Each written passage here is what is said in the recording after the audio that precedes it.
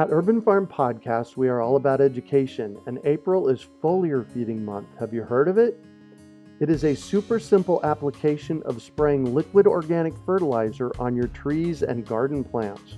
The leaves, branches, and trunks are incredible at absorbing nutrients. And if your soil isn't great or your pH is off, foliar feeding is a quick and long-lasting fix to get your plants the nutrients they need. Want to learn more? Join us for our free online webinar on how to apply this amazing process to your gardens and fruit trees. Visit urbanfarm.org to sign up. That's urbanfarm.org.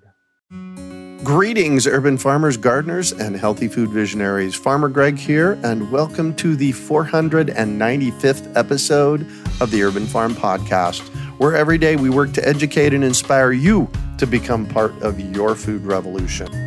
Today on our podcast, we have someone who actively pursues regenerative farming solutions for desert climates and communities. We're talking with Sara El Sayed about low-tech irrigation and so much more. Sara is pursuing her PhD at Arizona State University in food systems sustainability, specifically on women in arid regions and regenerative practices. She is dedicated to making a difference in her local food system and has co-founded multiple organizations for this purpose. Nawaya is a social enterprise working as a catalyst to transition small-scale farmer communities in Egypt into more sustainable ones through education and research. Dema is responsible for outdoor environmental education, teaching young adults about biomimicry and local Egyptian communities. And Cleola is creating new low-tech irrigation systems in collaboration with local Egyptian clay artisans. Sara has served as a board member in the Slow Food Movement, an international movement aiming to safeguard local food cultures and traditions by promoting good, clean, and fair food for all. Welcome to the show today, Sara. Are you ready to rock? Oh, yes. Excellent. So I shared a bit about you. Can you fill in the blanks for us and share more about the path you took to get where you're at today? Oh, okay. So I would say it starts when I'm very young with my grandmother. So I have an Italian mother and Italian grandmother as well. And I was raised in Egypt, but every summer I would go to Italy and food was a really central part of our life. You know, my grandmother would spend the summers getting crates upon crates of tomatoes to make her tomato preserve that would last the whole year. We would make all the pasta from scratch at home. There was a cake in the house every single day. There was baked bread. There was yogurt made at home. So food has been a really central part of my life.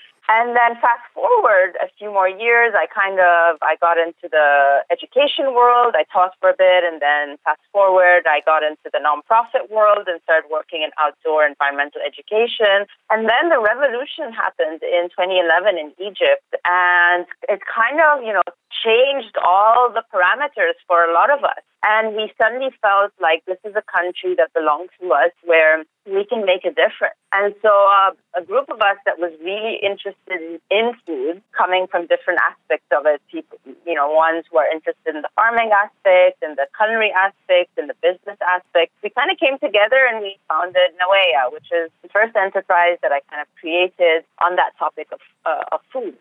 And the idea was, what can we do? Most of us were quite well educated with either a bachelor or master's degree to try and help our own communities to change some of the challenges that have, or to improve on some of the problems that had happened over the past few decades. Egypt has a long history of being an agricultural country, but we kind of lost our compass along the way. Yeah.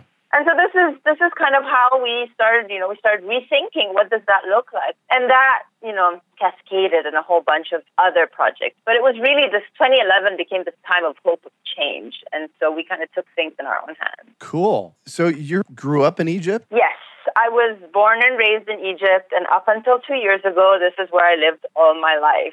I just moved 2 years ago to join the ASU community, Arizona State University, so that I can pursue my PhD in sustainability and food system sustainability. Why is the food system so important to you? For many different reasons. So one, food is essential for every one of us. And being brought up in this Mediterranean kind of basin, so Italy on one side, Egypt on the other, I was raised with food being part of my culture. It's not just a necessity. It's not something that I need to fuel me. It's not a fuel, but it is a way of identifying who I am. And so it is what brings us together in Ramadan to celebrate at the end of the day of a fasting day. And so a way of us to communicate together. It is a way in Italy to know what our roots are. So for me, food is a matter of identity. However, I feel that along the way, we've lost a little bit of that compass. And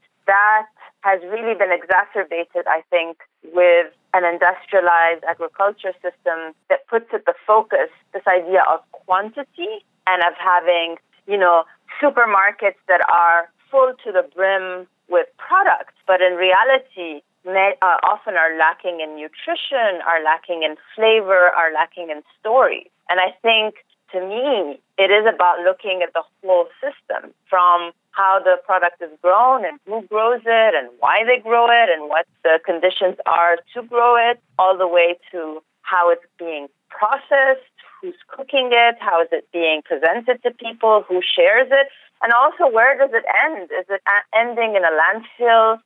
Is there immense amounts of waste that are thrown away? Like, this whole system is important to be looked at from a holistic perspective. So this is really crucial to me, and I think what's great about the program I'm studying is that we are encouraged to look at it from a systems perspective. And I particularly come in with this lens, which is that food is culture, and food is tradition, and food is identity. And I want us to highlight this. I feel like this is so important. And oftentimes in the more industrialized world, in the developing world, sometimes we kind of forget about that and are just thinking of it as a fuel. Yeah. Wow, no kidding. And you're not passionate about this, are you? No, not at all. You live here in the Phoenix metropolitan area, so we were able to get together face-to-face here a few months ago. And I was really excited and impressed with the work that you're up to. So congratulations. Thank you. And you're particularly interested in arid regions. Why? So, for many different reasons. One, I happen to come from one of the arid regions, and these are just defined as regions that generally get little rainfall, so 10 inches per year or less. I happen to come from one that only has almost an inch. Wow. Just to give you a comparison, Phoenix has 8 inches, and Tucson maybe about 12 inches a year on average. Right. So large parts of the world have that kind of condition. Very little rainfall, very high temperatures and radiation, soil conditions that are quite either low organic matter, low ability to absorb, and things like this. And so this is, from a geographic perspective, these are large parts of our world are like that, and so are pertinent for us to be looking at. But then there's another layer to this, which is with a lot of the climatic changes that are taking place with the increase in temperature, as well as a lot of habitat destruction. I mean, what's happening in the Amazon as we speak, the fires that are taking place, does lead eventually to kind of desertification in some cases. And so it is important to know how you can rehabilitate this kind of environment. So for me, the idea of studying arid regions is, one, important because that's my bioregion, but it is important for our future if we want to find ways that are regenerative to live in these potential areas that we have destroyed. So this is why this is important to me. Perfect. And you use the word regenerative, and whenever somebody uses permaculture or biomimicry, I'll ask you about that in a minute, or regenerative, I'd like for them to define it. Tell us what, in your mind, regenerative means. So the word regenerative is used often in many different fields, particularly in medicine, the idea of regenerating cells and, like there's regenerative medicine. But this is a different space that I'm talking about. So if we think of the word sustainability means something that is sustained, which is important. You're trying to keep it going. You're trying to maintain it as it is. However, the way I see it is that we have created quite a bit of destruction over the past 100 or so years. And so to sustain something is not sufficient. We need to be net positive. So what sustain means is that you're keeping it at a zero, What regenerative means is that you're adding positivity. You're making it more than just sustained. And therefore that, if we're thinking of it as an equation, would kind of balance out the negativity that we've created on the earth. And so, practices on the farm that are not just about producing food that can feed you, but that can feed the microorganisms and can feed the birds and create ecosystems. So the idea of regeneration is that I'm not just doing the bare minimum to keep it going,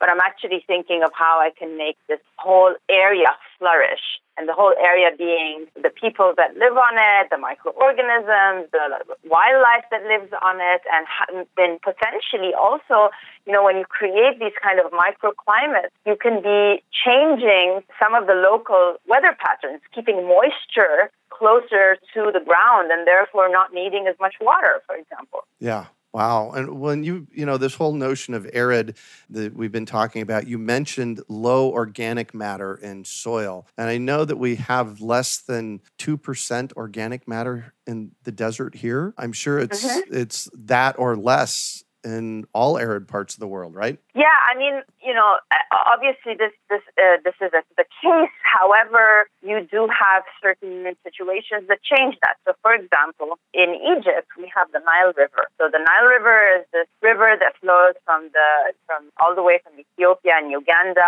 all the way north to Egypt. And as it does that, it brings with it a whole slew of minerals known as silt. And then they, every year when we used to have an inundation, they would come in and flood the banks of the river and bring in this fertile silt that you could then grow on. However, like you can see in many parts of the world, including the Southwest, you have a lot of dams that have been built up, and we have one in Egypt, and that has stopped this kind of more natural flow. Oh, yes. So not only do you have low organic matter, but you also have natural processes that would usually bring in silt and bring fertility that are also being hindered. So we're really exacerbating kind of the situation in many parts of the world. And of course, dams come with advantages. I'm not underestimating their importance. However, we really need to evaluate how they look like, what their structure is. We should be at a time where we're thinking of dams in a different way, I think. Yeah, wow. Perfect. And so real quickly, because I promised our listeners, biomimicry. Tell us what that is. Biomimicry is a wonderful field that I think has existed forever, which is essentially looking intentionally at nature and its processes and systems and emulating that and mimicking it to create systems or create products that are nature-inspired, but in essence are sustainable. And this term kind of came into being with Janine Benyus's book in the 90s. And ever since then, it's become a field. And so ASU is lucky enough to be one of the few universities in the world, actually, that offers full-on programs, master's degrees, undergraduate certificates, and a whole slew of things. And so I'm lucky to be part of that group. But biomimicry is really becoming a lot more popular. And the idea is to look at how nature does things and try to emulate that, because nature does it in a whole other way. So, some of the simple examples that exist out there are the lotus leaf is a plant that needs to photosynthesize, but it's a flat, broad leaf that sits on the water, and it needs to stay clean, but it's flat. And so you would think that debris falls onto it and just, creates a layer of dust on top of it. However, what happens is because of the morning dew or because of some of the rains that exist, what happens is that it actually the water collects these particles and easily removes them from the leaf. So constantly having a very smooth surface. And that's because of its nanostructure. And so companies have looked at that and said, can we create a paint? Can we create other products that are self-cleaning, inspired from that? So nature doesn't have detergents. It's not there trying to get rid of things. It just keeps it clean because of its nanostructure. So it's a whole other way of just seeing things. And this is just one example that looks at form. Wow. But there are tons of examples that are looking at how a whole system works. You have wetlands that keep our water. So there are also companies that are looking at how can we keep water clean in our house and bring it back and cycle it in using inspirations from wetlands, so on and so forth. So the idea of biomimicry is let's go out there and see how nature has done this for the past 3.8 billion years and learn from it. Cool. And yeah. you also mentioned products. And really the reason I wanted to connect with you today is for your product called Clayola. First of all, it's a brilliant name. I love that name. Tell us about what Clayola is and what your intent is with the organization. Clayola is a reinterpretation of a pretty ancient product that has existed for maybe 4,000 years in North Africa and I believe also in China. And so in several arid regions of the world where you don't have as much water, farmers would try and figure out solutions. And so one solution, given that we are in North Africa and we do have a lot of clay, and we have clay products, you have clay pots and so forth, they would actually dig a clay pot next to a seedling, next to a tree, and fill it up with water and ensure that the plant is getting its water slowly through this clay pot. In Arabic, the word for a clay pot that is about that size, a small size, the size of your hand, is called an olla. And I believe the word olla moved from the Arab world to Spain and then became an olla. And then when the Spanish came to the Americas, specifically to the Southwest, it continued to be called an olla. So if you talk to people in the region that are familiar with these kinds of farming practices, they probably know what an olla is. But for us, an olla or a olla is not just for irrigation. It's actually a pot where you keep water in general. So what we did is we did a bit of a modification in it. We kind of integrated it with drip irrigation system, and so we modified it so that it's a mix between a drip irrigation system and an olla system, and it's also glazed on the top to make it also look beautiful. So it's a little pot that fits in it's a pod that fits in your pot, your planting pot, and the idea is that the plant itself,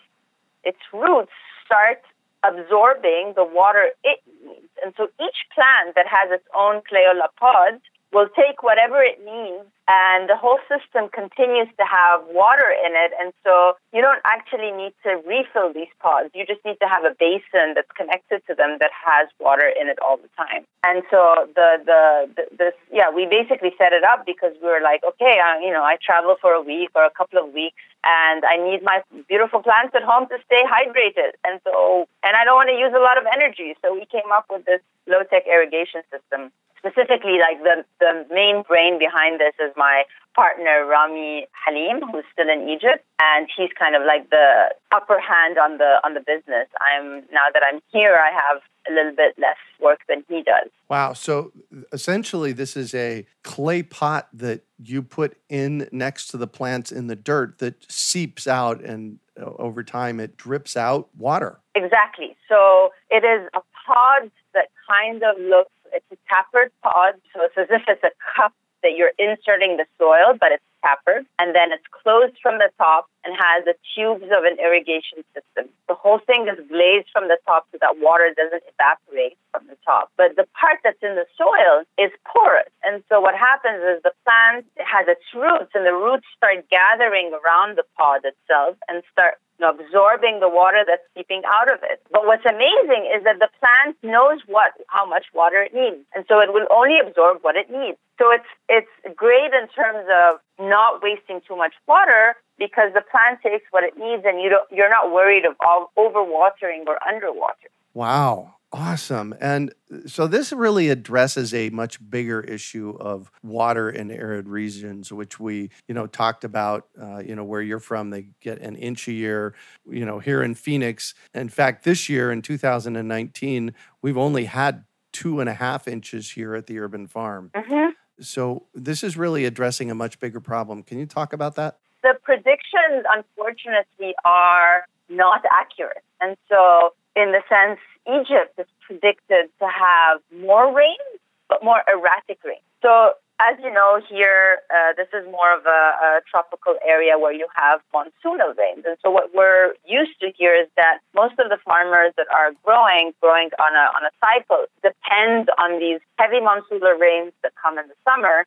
And that kind of becomes like the big push forward for certain crops. However, with the changes in climate, we don't actually know if that's going to continue to be these same patterns, whether they're going to continue to stay or not. Like I was saying, Egypt a country that is currently receiving about 1 inch of rain a year. It's predicted to have more, but it's not necessarily coming in at the times where we want the rain. It might be coming in when the fruits are flowering. And so rains come down really heavy and the flowers actually fall, and so they never develop into a fruit. Sorry, I meant the trees are flowering, and so with the rains, it would harm the flower and fall down and would never develop into a fruit.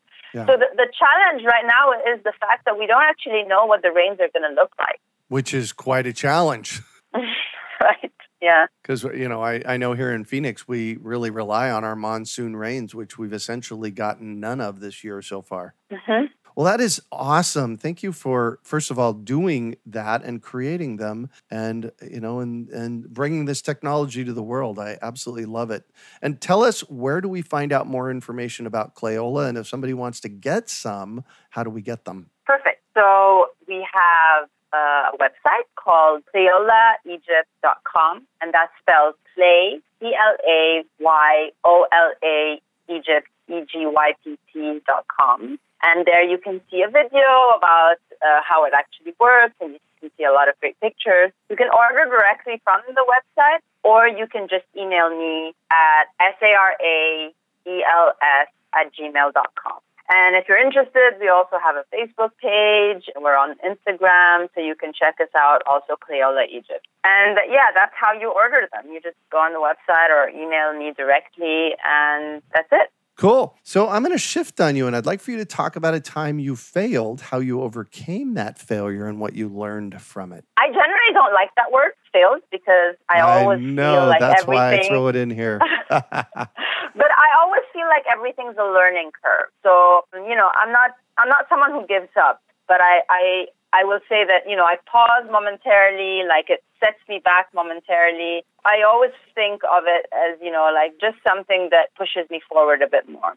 But the one thing that I can remember in relation to my work was a few years back, I had told you that, there's a group of us that got very interested in food issues in Egypt. And as part of our outreach, we decided to do something quite public. So we did a campaign about local seeds, and we did something called a seed bombing campaign, or seed balls. And we went out into the city and mobilized quite a bit of people. We did these great balls of seeds that had in the native types of plants, and we just threw them in all the different empty plots and parks. And it was great. We got great publicity. People got very excited. We got the momentum going. However, weeks later, we realized that a lot of the gardeners that work in these gardens had weeded out all the ones that actually sprouted. And so They did what? They weeded out? They thought these were weeds.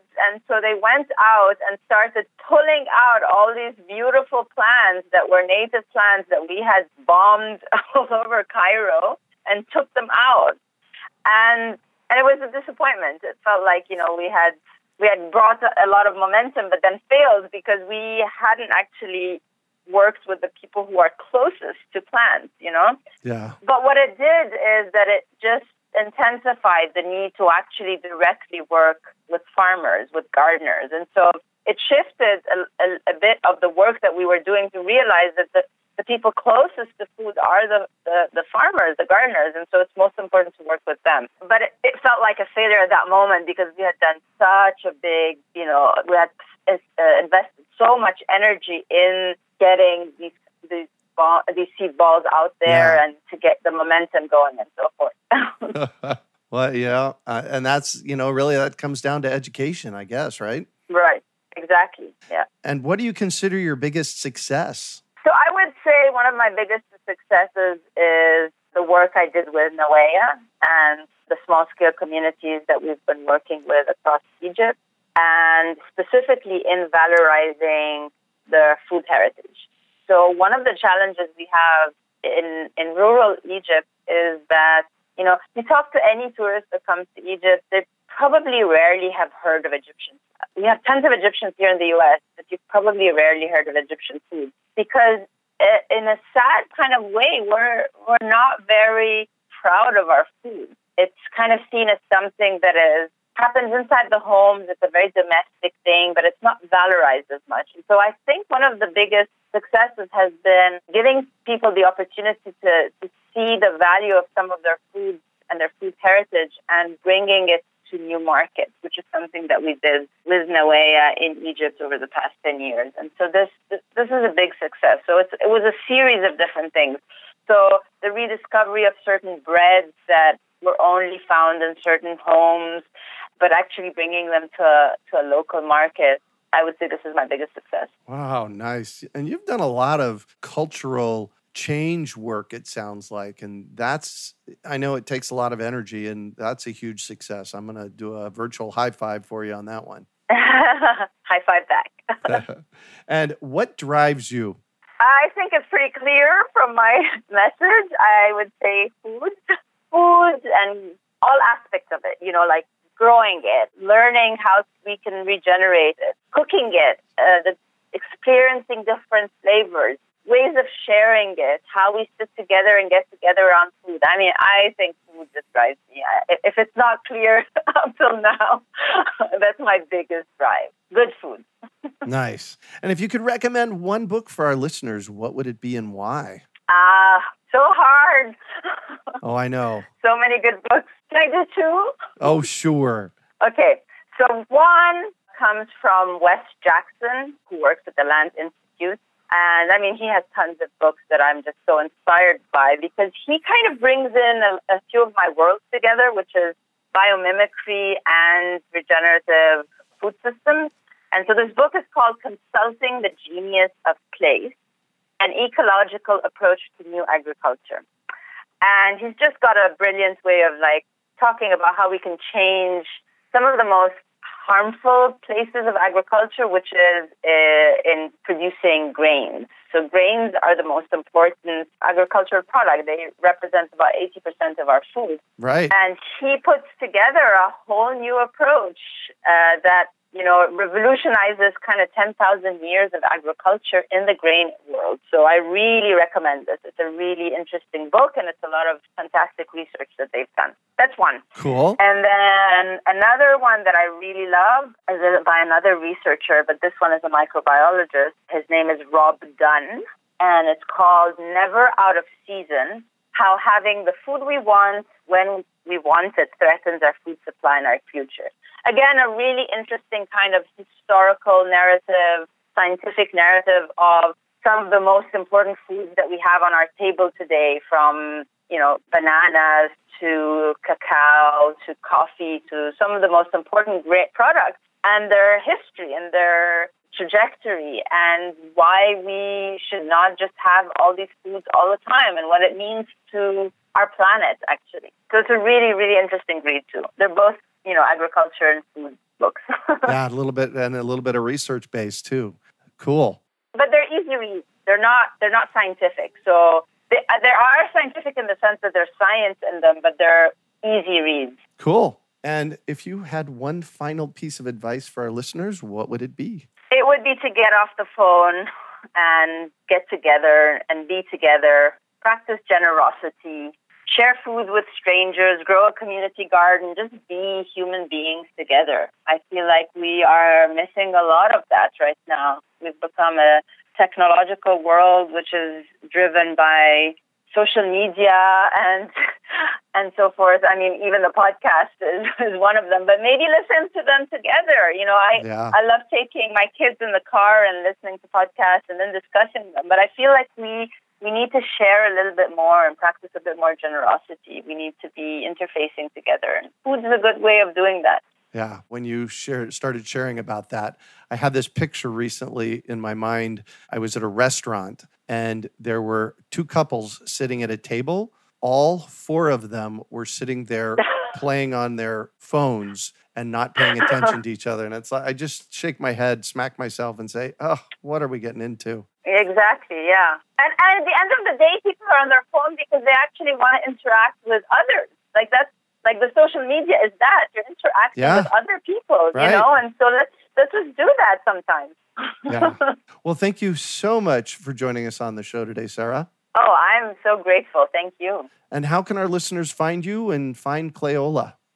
So Cleola has a website called cleolaegypt.com. And if someone wants to just reach out to me and ask me for any questions for Cleola, Nawea, or regenerative food systems, just shoot me an email. My email is Sara, SARAELS, @gmail.com. Excellent. You can also find show notes from today's podcast at urbanfarm.org/Cleola. We hope you enjoyed today's episode of the Urban Farm Podcast. Remember to listen for tips, advice, and resources to help you on your journey with urban farming. You can find us on the web at urbanfarm.org or send us an email to podcast@urbanfarm.org. In the words of Vincent van Gogh, great things are done by a series of small things brought together. Be encouraged that with each lesson learned and skill developed, you are one step closer in the direction of your dreams. One of the first things that many of us learn when we start to garden is how to water and fertilize the soil. But there is an exception to this rule, and it's called foliar feeding. You should foliar feed or water the leaves of your plant with liquid fertilizer when you want certain nutrients to be absorbed better. Not only are the leaves great at uptaking liquid fertilizer, if your soil isn't very good or your pH is off, foliar feeding can help your veggies and fruit trees quickly get the nutrients they need to thrive. If you're ready to start foliar feeding for maximum growth, yields, and quality, head on over to urbanfarm.org/feed-the-leaves to see our selection of foliar feeding products. That's urbanfarm.org/feed-the-leaves.